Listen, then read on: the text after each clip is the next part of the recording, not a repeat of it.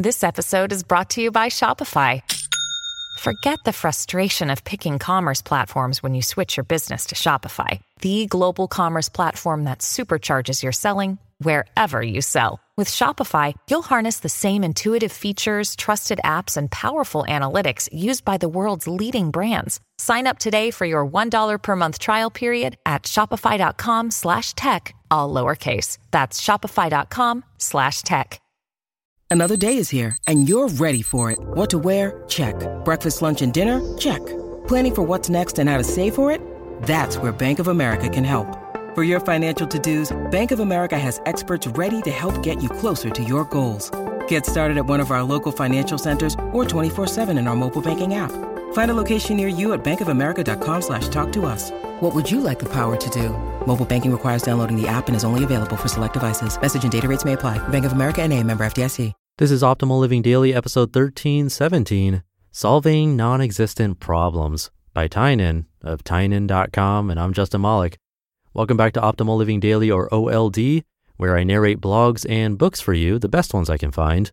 Today's author is Tynan, named by Time Magazine as having one of the best blogs. So let's get right to the post as we optimize your life. Solving Non-Existent Problems by Tynan of Tynan.com. A few minutes ago, I had a great idea. I'll set up a super backup system.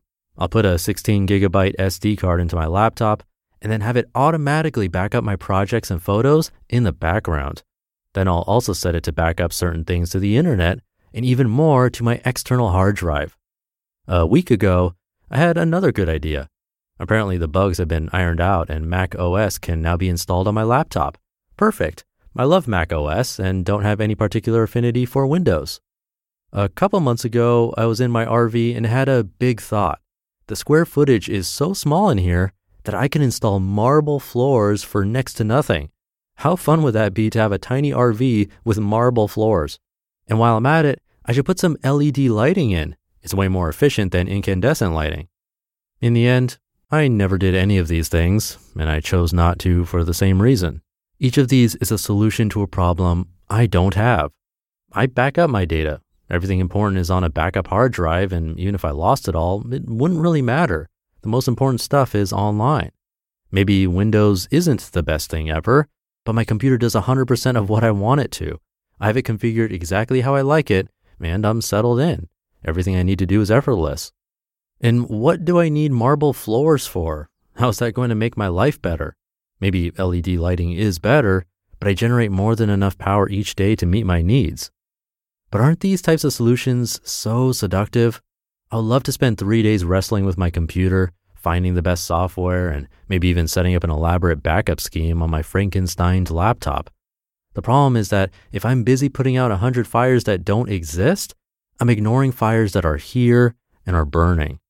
That's not to say that everything I do has to be solving important problems in my life. That would be a boring, robotic life. But solving problems that don't exist fill that addictive need we have for accomplishment. Solve one and you feel like the day has been well spent, even if none of your real goals have been met. So here's what I do when I get into a situation that I think might be like I'm describing. I ask myself how doing this project is going to make my life better. Backing up in 3 places? Not at all. Mac OS? Not at all. Marble floors? Not at all. This habit, which I've also noticed in tons of other people, by the way, has a close cousin, getting info you don't need.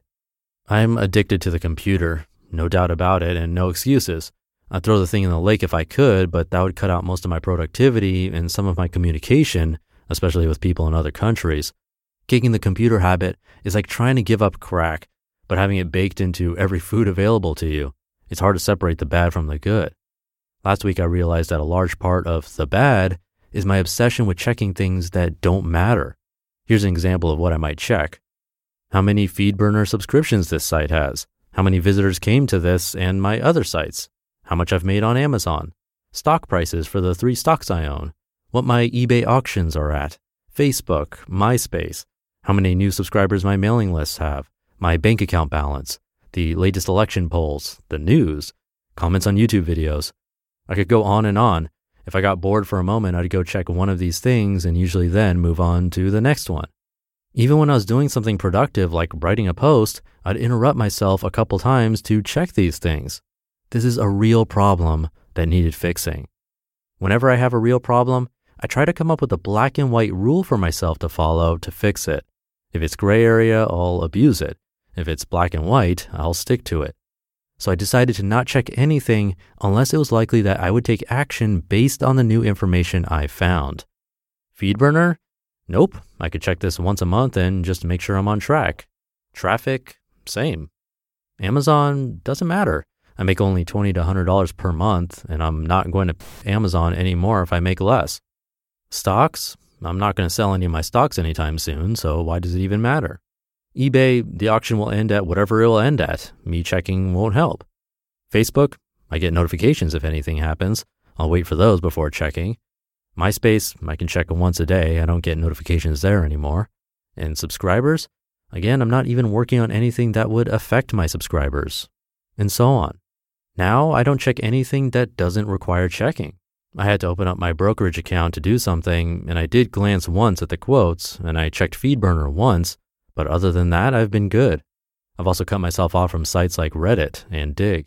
That's a tough one because there's sometimes great info on those sites, but I figure my friends who read will let me know. Jonah showed me a picture of a sad wallaby, so I know I'm still getting the most important stuff. I'm going to keep doing this for the month and see how it goes. So far, it's been great. I find that I am less compelled to be on my computer, and when I am on my computer, I'm left with nothing but productive things to do. Focus is an important thing. Eliminating distractions is one way of becoming more focused, especially when you've allowed yourself to get as distracted as I have. You just listened to the post titled Solving Non-Existent Problems by Tynan of Tynan.com. When you need mealtime inspiration, it's worth shopping Kroger, where you'll find over 30,000 mouth-watering choices that excite your inner foodie. And no matter what tasty choice you make, you'll enjoy our everyday low prices, plus extra ways to save, like digital coupons worth over $600 each week. You can also save up to $1 off per gallon at the pump with fuel points. More savings and more inspiring flavors make shopping Kroger worth it every time. Kroger, fresh for everyone. Fuel restrictions apply.